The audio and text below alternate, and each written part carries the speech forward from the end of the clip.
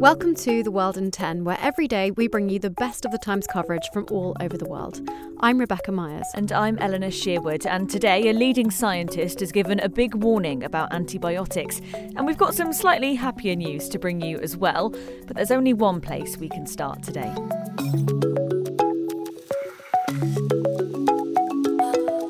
When we arrived at the office this morning, the news was just breaking that Imran Khan, the former Prime Minister of Pakistan and also a former cricketer, has been arrested.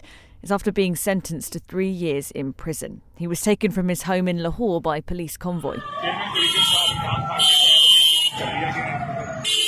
Yes, he's been charged with illegally selling state gifts while he was Prime Minister between 2018 and 2022.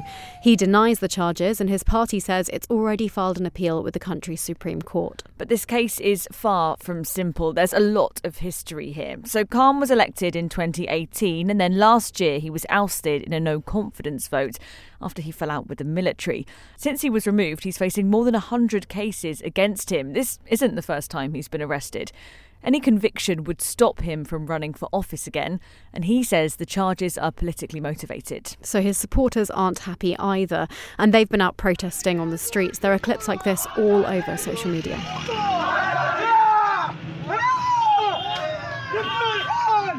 And Khan's told them that's exactly what they should be doing. जब तक ये पैगाम आप तक पहुंचेगा, मुझे ये arrest कर चुके होंगे और मैं जेल में होऊंगा. So what you're hearing now is a statement which Khan recorded before his arrest. He's saying, I have only one appeal. Don't sit silently at home. I'm struggling for you and the country and your children's future. जद्दोजहद कर रहा हूं, ये अपनी जात के लिए नहीं कर रहा. ये अपनी कौम के लिए कर रहा हूं, आपके लिए कर रहा हूं. He goes on to tell his supporters to continue to protest peacefully until they get their rights. The most important one, he says, is the right to vote. He also says they can't just let one group rule the country. We've been hearing from his spokesperson, Rauf Hassan, who's claiming there is an ulterior motive to these charges. It's a premeditated hatchet job, principally meant to keep him out of elections, But it further reassures his victory. I mean, whether he is personally able to take part in the elections or not is immaterial in the sense, that his ratings, are at an all-time high. He also gave us some insight into what this has been like for Khan. I was with him yesterday. He was as confident as he always is. He was exuding with confidence. His deep-set inner faith, always comes to his sort of aid and help. And he was ready. We knew that it was happening. It was going to happen today, and he was ready. He was ready for it, and he said, well, fine. This is the next level of battle that we have to wage, and we shall continue to wage it, and we shall ultimately emerge victorious, from this test. Now, while we were researching this story, the government made a broadcast statement too, saying this arrest is unrelated to these elections. That's Pakistan's information minister saying this happened after a full investigation and proper legal proceedings in a trial court. The situation is evolving constantly, though. You can stay up to date on it by visiting thetimes.co.uk.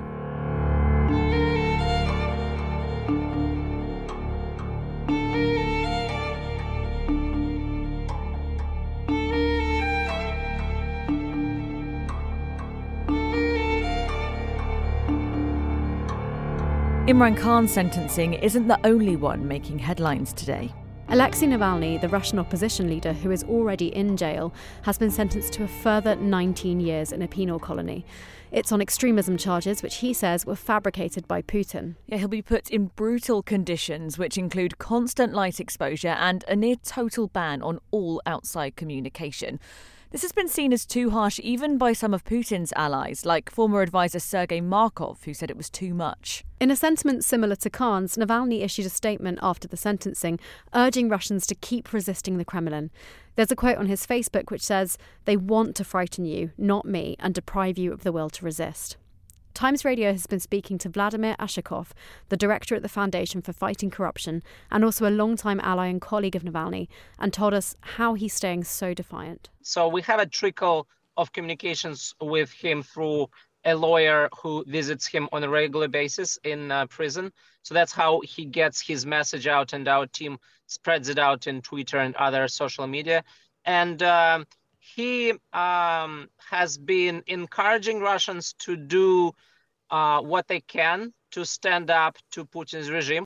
I believe that his regime goes more and more fragile, and this aggression in Ukraine, unleashed a year and a half ago, only brings forward the end of Putin's dictatorship. His spokesperson, Kira Yarmysh, says the end of that regime means only good things for Navalny. Alexei is in prison until Putin is in power. And yes, of course, all of us understand this. Everyone understands that all these terms actually mean nothing, because we have to put all our efforts in trying to get rid of Putin. And this will mean that Alexei will be free.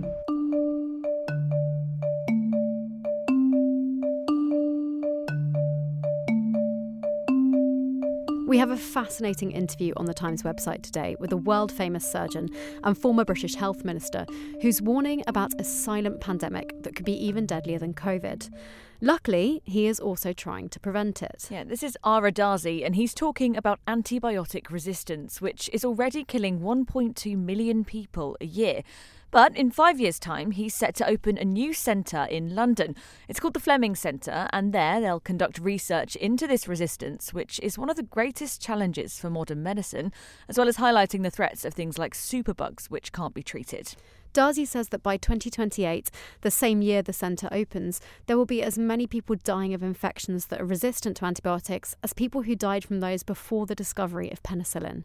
He's worried that we could end up in a scenario where we don't have antibiotics to treat an infection, like recently with tuberculosis infections that are resistant to everything. He's also persuaded Prince William to be a patron and says his support will help them have a major global impact. Now, we've been hearing from Chris Dowson. He's a professor of microbiology at Warwick University and explained why this work is so important. Antibiotic resistance is a little like global warming. It's something we've known about for a very long time, and it's very hard to persuade people to really engage and deliver on it. And part of the reason for that is there isn't really a patient voice. Antibiotics are really effective. If you take them, they work, they save my life, and you get on with your own life. And there's no one there to really say there's a problem because I've got antibiotic resistance. And so there's the lack of the patient voice, there's the lack of the advocacy to government to really wrestle with it.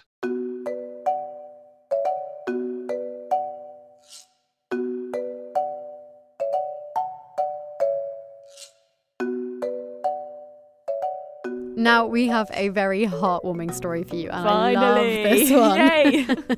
Some good news. So, performing at the Edinburgh Fringe Festival, which is a big festival up in Scotland for the arts and for comedy, for theatre, it should be one of the highlights of a comedian's year, an exciting moment to showcase the work you've been doing. But for Georgie Greer, it ended in tears after only one audience member turned up for the first performance of her one-woman show on Thursday. Yeah, so Georgie posted a photo of herself crying on Twitter, looking for any reassurance. And she got it. She got so much. Professional comedians commented, sending their stories of similar experiences. Like Jason Manford, he's a huge UK comedian. Here's what he said about his Fringe experience almost 20 years ago. Oh, it was such a slog, and I was out in the rain and I was flying and people weren't coming, and I got total imposter syndrome. How much is this costing me? What am I doing here? Look at all these amazing people. How embarrassing that these people nobody's turned up. But you know what? You're on the path, and it's just the start. That's all. And tomorrow will be better, and next week will be better, and next year will be even better than that. Turns out she didn't need to wait that long, though, because last night her show sold out. Yes, and Georgie said she never expected such a reaction, and she was just happy knowing she'd probably have more than one person in the audience from now on.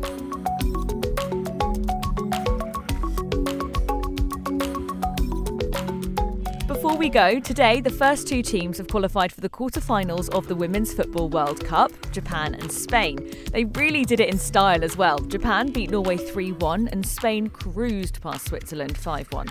Now, if you're as invested as we are, there's a predictor on the Times website which is definitely worth having a look at. Absolutely. I think I got it with England winning. Surprise, surprise.